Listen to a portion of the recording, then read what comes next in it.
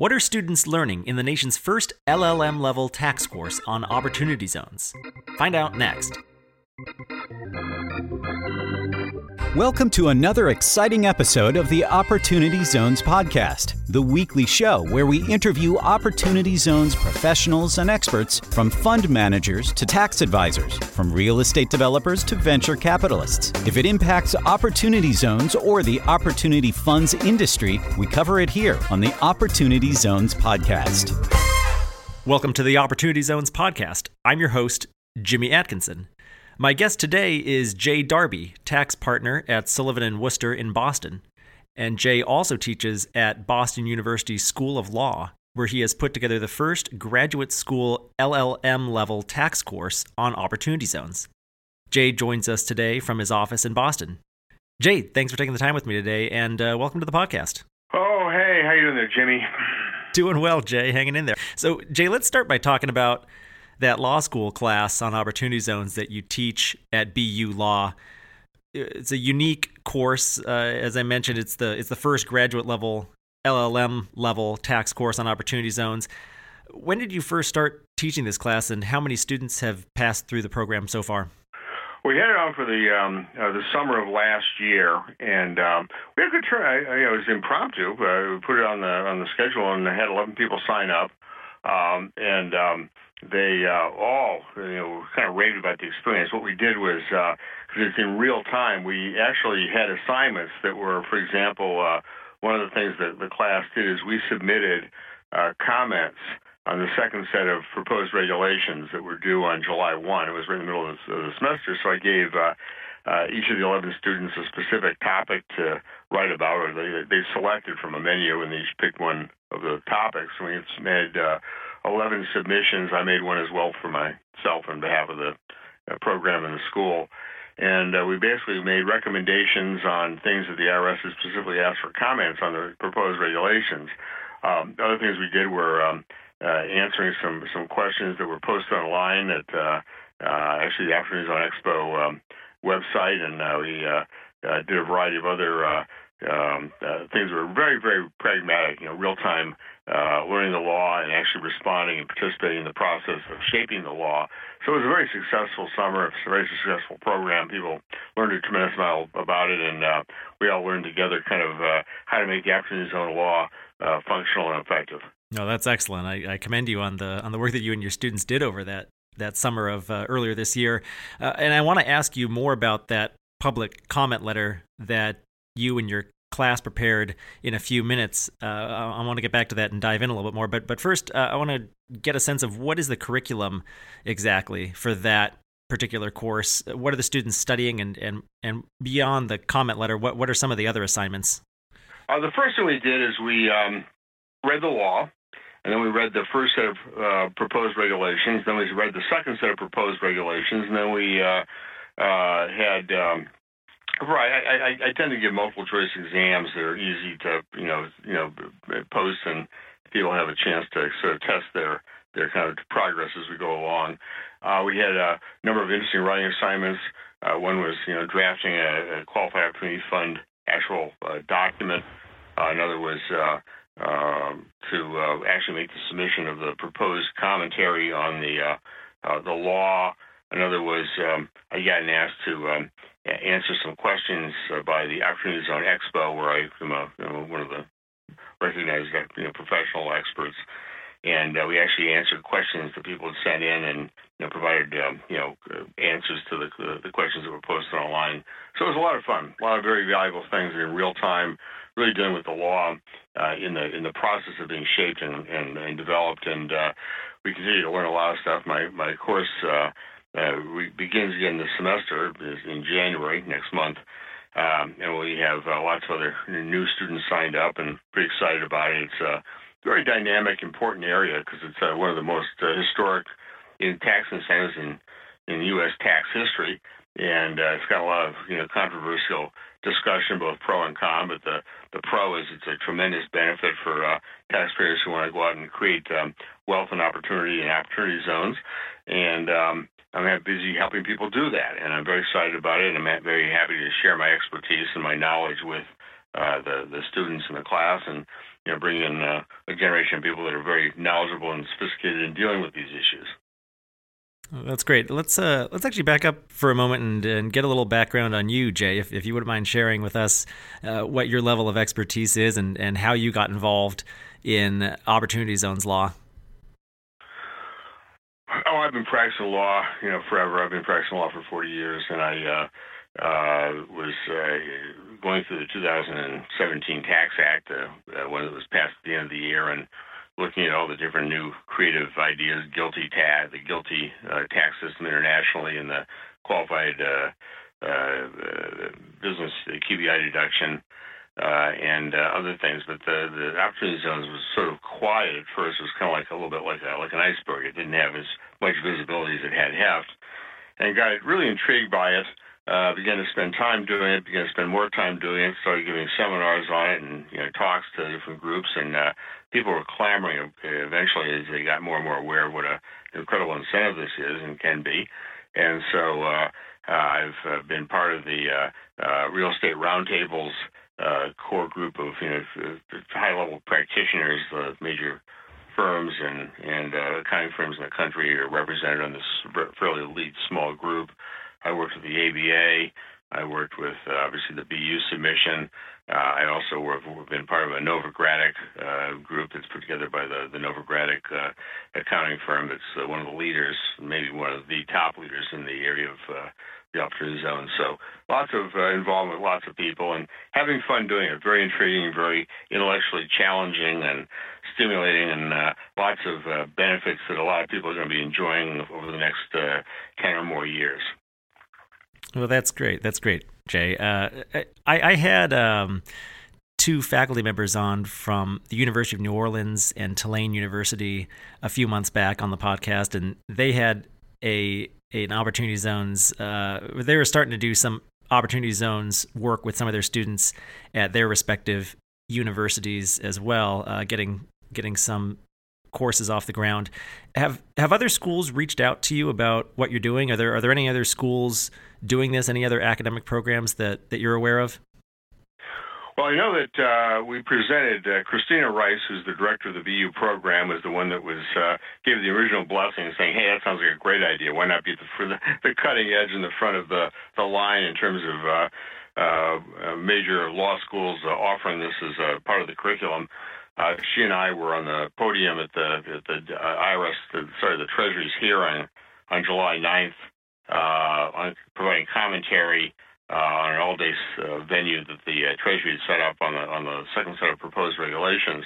And there were some people that were literally representatives of the Treasury Department and the IRS and the other groups that were representing the government, who also teach at Georgetown Law. I said, "Geez, we should have a class too." So I think that they've copied the idea. I know a lot of other people are talking about it because it's obviously a major part of tax planning in 2019 and 2020 and beyond.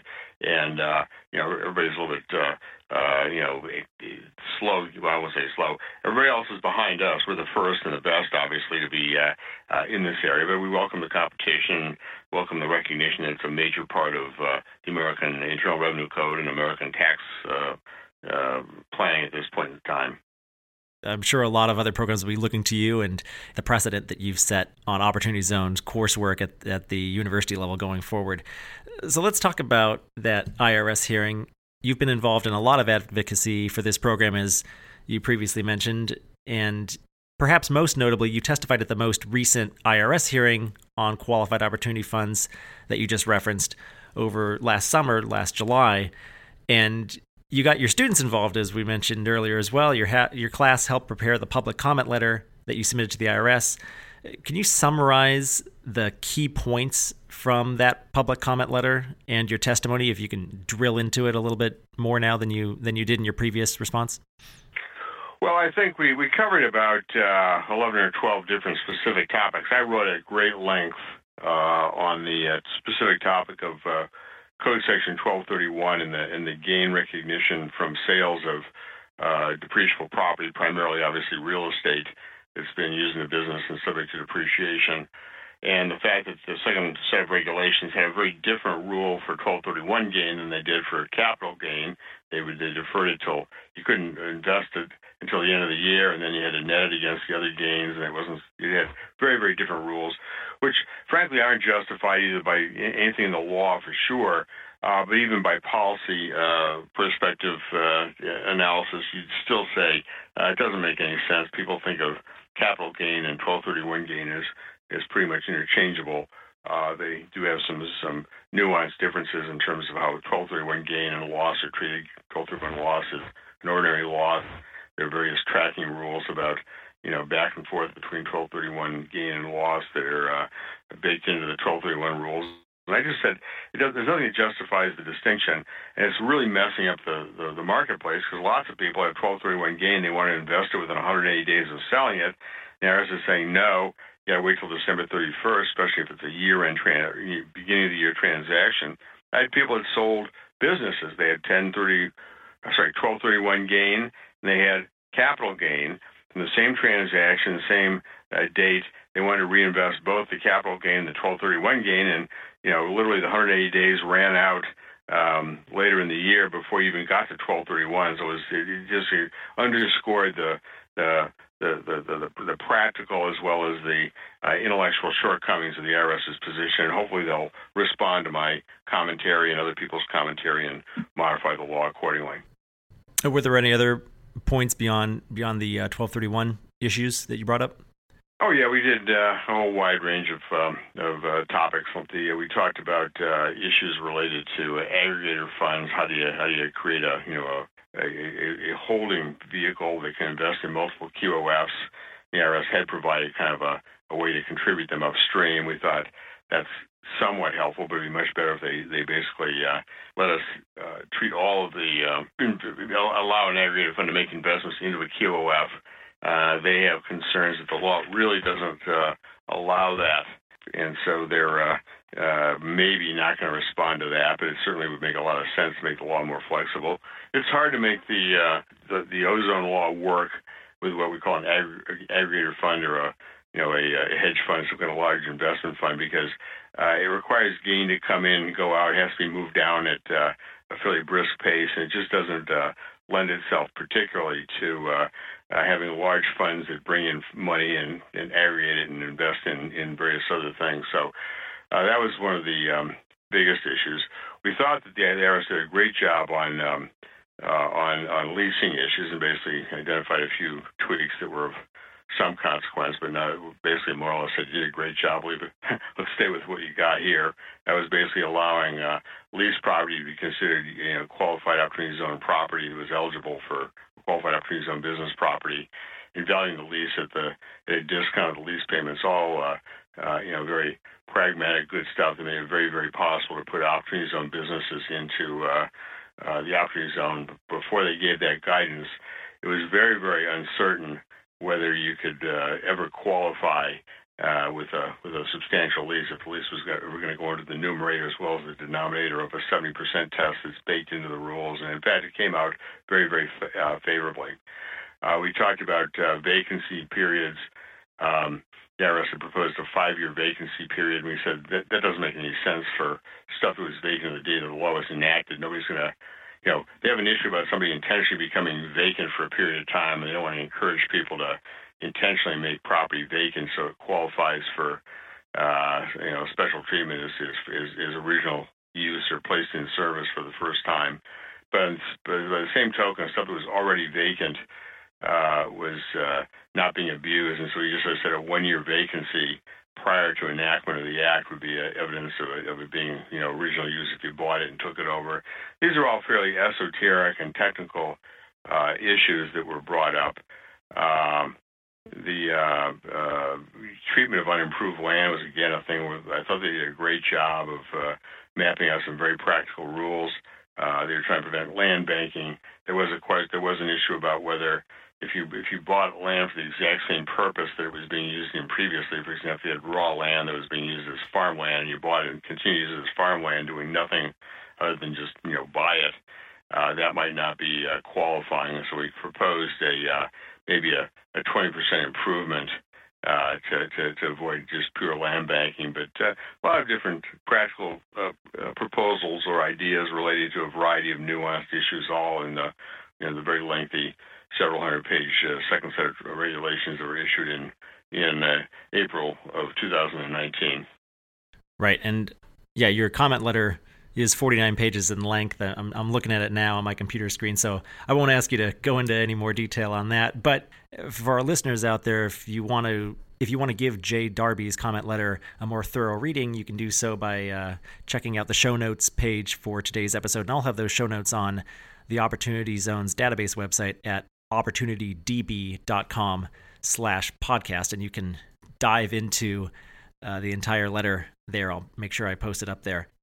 Okay, Jay, I want to shift gears now and play a game of Stump the Tax Attorney. So I want to ask you a few tough technical questions now, and with the caveat, of course, that we are recording this episode on December 11th, 2019, and we haven't been issued final regs yet, at least as of the date of this interview. And so some of this stuff is still left open to some interpretation and has not been totally clarified by the IRS yet. So with that said, I want to get to some technical questions that I've received from my readers and listeners over the past few weeks. So first question I have for you, Jay, if you could help me out here, is can a qualified opportunity fund invest in a qualified opportunity zone business that is not yet located in an opportunity zone but is planning to move into an opportunity zone?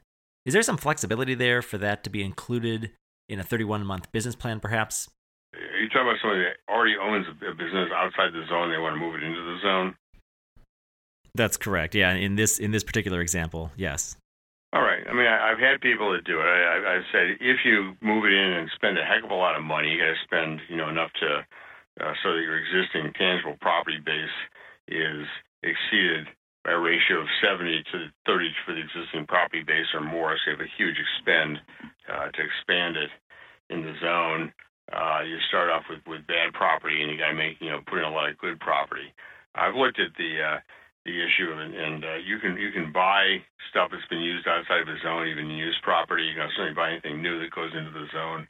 But I had misgivings about people that already own property outside of the zone, and they're moving, whatever the tangible property is. So I've got, some. I think you can probably do it. You just got to be prepared to spend a heck of a lot to dramatically expand the business. It isn't just call Mayflower and move it in. You got to spend a lot of money to make sure you've got the tangible property base covered. Sure, of course. And then, following up on that 70% test that you referenced, at the QOF level now, the asset test is relatively straightforward, and IRS Form 8996 even helps you calculate the penalty that the fund would owe if you fall short of the fund level 90% asset test. But what about at the QOZB level, at the Qualified Opportunity Zone business level? If a Qualified Opportunity Zone business falls short of the 70% asset test requirement in any given test period, what happens? What's the penalty exactly? Is that spec'd out anywhere? And could it potentially completely blow the deal for that entire time period? Yeah.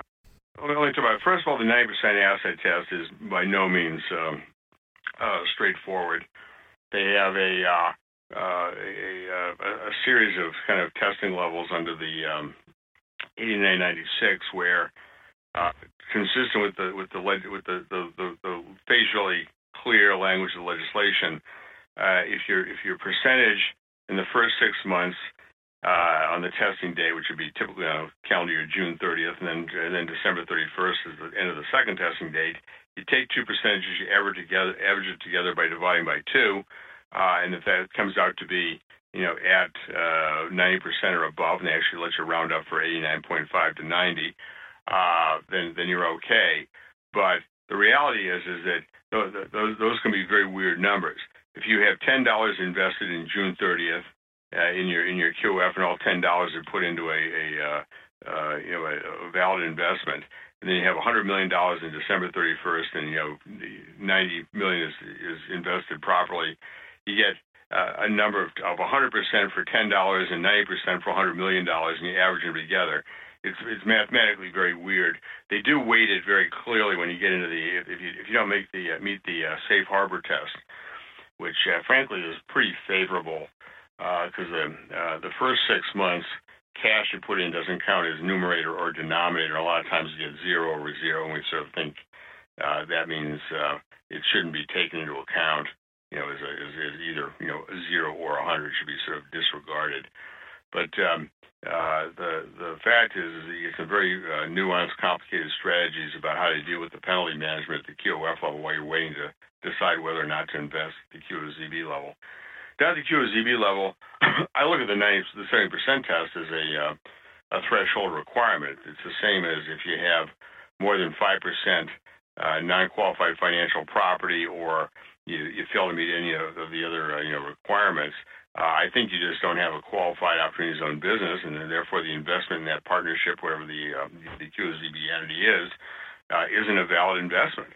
So, I think it means obviously your QOF is going to have a 0 for the investment in that activity, and the penalty will be at the QOF level for the short term. But it isn't so clear that if you've blown qualified zone business status, that you just automatically get it back. I think that ought to be the right answer. If you are a qualified opportunity zone business and you fail the 70% test because you're down to 65, then you go back up above 70, so you meet the qualifications again. I think there ought to be, kind of an ability to refresh or rehabilitate the status of it. But that isn't really addressed in anything in the regulations or the guidance we've had so far. So, the short answer is, if you can avoid blowing the 70% test and never raise this question, you're much better off just always qualify, and then it's not an issue.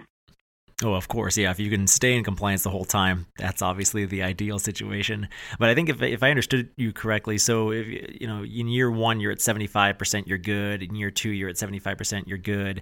In year 3 something happens and you dip under 70%, you hit 65%, let's say. So then you're just the QOZB is just completely out of compliance at that point, and there's not a penalty at the QOZB level that trickles up to the QOF level. Yeah, well, the penalty is your QOZB isn't a QOZB. It doesn't meet the correct. So you've got an investment in something that's not a QOZB. That's a non-qualified. You've got then your QOF has a bad asset there. Well, if it's the only asset, which is we are typically putting one QOF over each QOZB, right. It's the standard. As I say, opportunity zone land is zoned for 2 stories. You have a QOF on top of the QOZB is the typical structure almost every time. It's a right. split level. It's a 2-story suburban house. So you typically have a QOF on top of a QOZB. If your QOZB fails the test, you have 0 invested in qualifying property. You won't have any qualified opportunity zone property, QOZP. And so you'll end up with a 100%, 9% penalty on your 90% asset test. So 0 good investment, and 9% of the value of your total investment is going to be bearing interest at a 6% rate. That's a gigantic amount of penalty compared to the relative tax you're saving or tax benefit you're garnering. So. Short answer is don't do that. Yeah, if you can avoid it, that's understandable, of course. That's a one potential pitfall. You want to make sure that your QOZB can definitely pass that 70% test in every period that it's measured. Are there any other pitfalls for investors or fund managers to be aware of and that they definitely want to avoid? Anything you've seen in your experience that gives you pause or that you have to really caution any of your potential clients about? I think the starting point is you've got to have gain. You got to treat it gain. I call it the fresh produce issue. Once you have gain and you harvest your gain by selling stock, business, whatever it is, you're on this time. You get the stopwatch running. You got to move it's like I call it fresh produce. It's like you picked it in the field, you got to get it to market. You got to refrigerate it along the way. You got 180 days to get into a QOF, and then the QOF's got a specific limited time to get into the QOZB, and if it's in the QOZB and you've got a written plan, you got 31 months to spend it, but it's all being pushed along. We're finding you've got to have a place to land. There's no point in harvesting the gain, throwing a QOF, and then looking around and trying to figure out what to do with it. I've got lots of people who have done that, and it's a scramble. The pitfall that's happened is people put a bunch of gain into a QOF thinking they find lots of good things to invest in or businesses to start, and they're not finding it. So what we're doing is I've got one situation where they put a lot of gain into QOFs, and they were going to have one investment that's going to be leveraged. You're going to put $10 million in and leverage it with 20 or something like that. The answer is we don't have any. We're going to put a full zero leverage, and all the gain goes into the QOZB because at least it's a qualifying investment, and essentially the economically rational leveraging relationship, it gets pushed aside by the need of we've got to get money invested by a certain deadline into a qualified opportunity zone business, or else we're in the penalty regime. The penalty regime is something I've been playing very complicated analytical games with how exactly the 8996 works and what it means if we invest in QOZB, and then what if the QOZB ends up not being able to develop into the business we anticipate. All kinds of very interesting issues come out of this, and it's pretty cutting edge because nobody's really gotten a heck of a lot of guidance beyond the fairly simple mathematics that are set forth in the form. So it leads to the fact that you've got to really have a pretty clear plan to make it successfully go from the field to the harvest the gains, put into the QOF, put into the QOZB, and then have the whole thing work out timing-wise and structure-wise. Right, I gotcha. So I may have sugar-coated it a little bit too much when I said earlier that the asset test is relatively straightforward, as you quickly corrected me on. So thank you for that. I can see now that there are a lot of nuances to it, and there's a lot of finessing that needs to be done with paying attention to those penalties potentially. Well, I mean, the IRS said that if you put money into a qualified opportunity fund, they won't test that money as bad, counting against you if it's during the first 6 monthly period. Let's say your first 6 monthly period is January to June 30th. You put in $10 million. They're saying it doesn't count. It isn't a good asset or a bad asset. It doesn't count. So at the moment your QF has 0 over 0, and we kind of view 0 over 0 is a nullity as opposed to either 0 or 100. Because if you disregard the money, the only money that's been put into the QOF so far, you don't have any fraction. Then in December 31, you've got to have that invested at a 90% level. Just to give you some ideas, if we are going to have gain that we harvest in April, we decide when to put it into the QOF. We might put it in July, and then it sort of kicks your testing date down to next year because it'll be 0 for all of 2019. Another idea. Yeah, it basically gives you a full 364 days, I guess, to get into compliance, right? Yeah, another idea that's I throw it out there, basically blinks and says, "Gee, I guess that's right." If I've got $100 million, I got $100 million in a QOF that goes in June, and I invest $100 in a qualified opportunity zone business just because somebody's got an offering available. I throw $1,000 into it. The cash doesn't count, but my $1,000 investment presumably does. So I got 1,000 over 1,000, and I have 100%, right? Okay, it doesn't have to be weighted. Got $100 million in the fund. I got $100 in a QOF invested in the QOZB, and so my fraction is probably 100 over 100 according to what the rules are in the under the form. So that means that on December 31st, out of my $100 million, I've only got to get $80 million invested because if I got $80 million invested, I got 80%, and 100 for the first period and 80 for the second averages out to be 90. So I meet the safe harbor on the first page of Form 8996, and I don't have to get to the second page. All kind of weird stuff. We don't, if that's really how it's intended to be. The actual penalty amount does it weighted by what's your investment amount at the end of each month. Literally, very, very, very sophisticated. But they did that on their own. The law itself is very, very sort of simplistic. It's average. Take the average at 6 months, and take the average of 12 months and average the two together mathematically. It doesn't weight it. Doesn't say how much is invested. We weight it based on how much is invested. So you get these very blunt opportunities to play some games. It ends quickly, unfortunately. Once you start to count the money as an asset that's got to be invested, you got to get yourself up to the 90% threshold pretty quickly. And you sure as heck want to meet the safe harbor for 2019, because otherwise you start running the penalties over month to month into 2020. Whereas if you meet the 2019, 90% threshold, you've got at least until June 30th before you get even to a testing date. And in the second, we really push it off to the full next year, probably. Now, if you put money into an opportunity fund in the latter half of a year, or you've met the 90% test, you've got the next full year before you have an average to decide if you're in the safe harbor, and if you don't, obviously, then you go back and pay the interest penalty on a month-by-month basis. But it has a lot of interesting and nuanced mathematical consequences. I've been doing some very, very careful thinking about. Another issue is, let's say you got four QOFs. All right. Do you want to have, and you've got three investments, so for your four QOFs, you can get three of them invested at the 9% level, but the fourth isn't going to be. What is the better alternative? Should you make three qualify and one fail, or do you want to have them all fail by a little bit? You get very interesting mathematical analysis on those issues as well. So.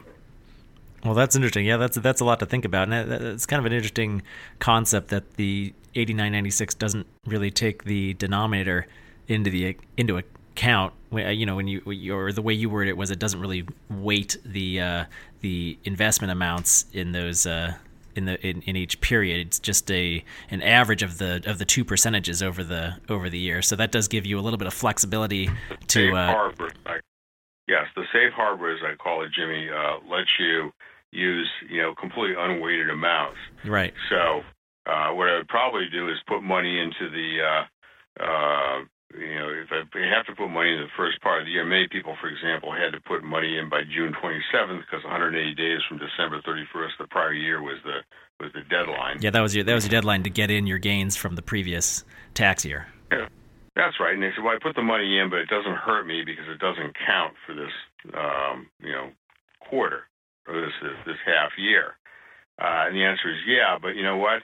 If you invest $100 into somebody else's qualified opportunity zone business, eligible business, go off and find some deal where it's they could throw a few bucks into it.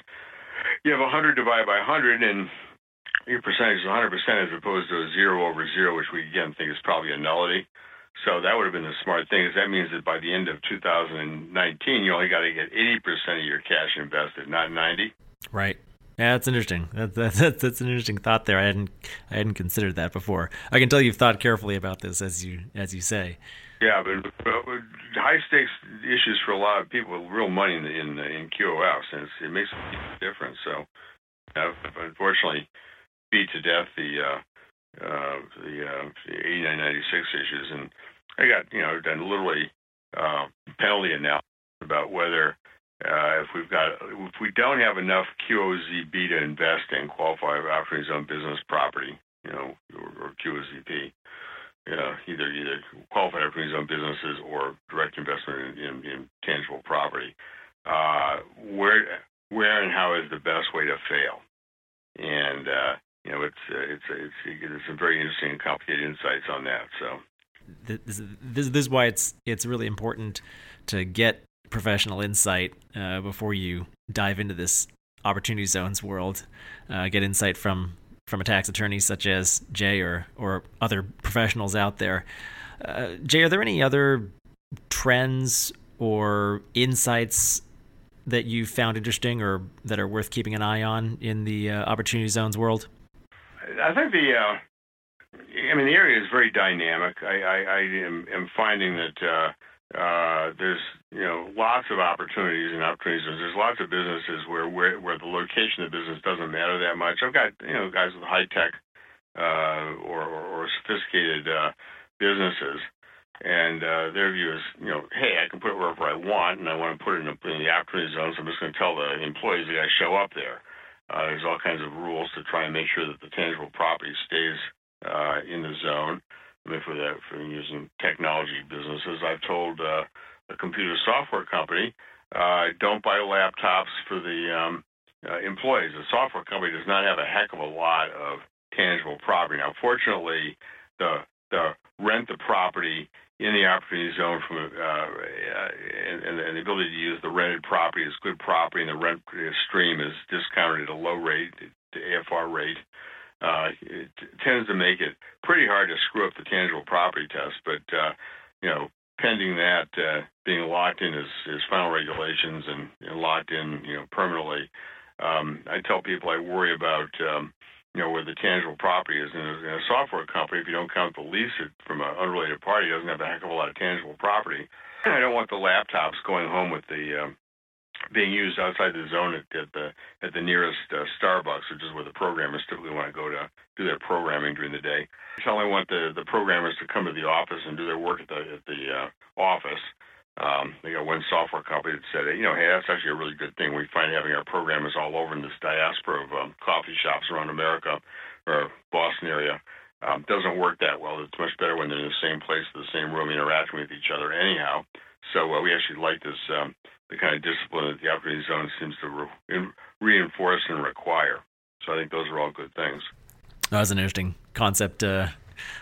Steer clear of the laptops and get some old-fashioned desktop computers and bolt them to the floor. Don't let them leave the opportunity zone, right? Yeah, I've said buy them desktops. The guys are ballistic. I say okay, just buy your own laptop.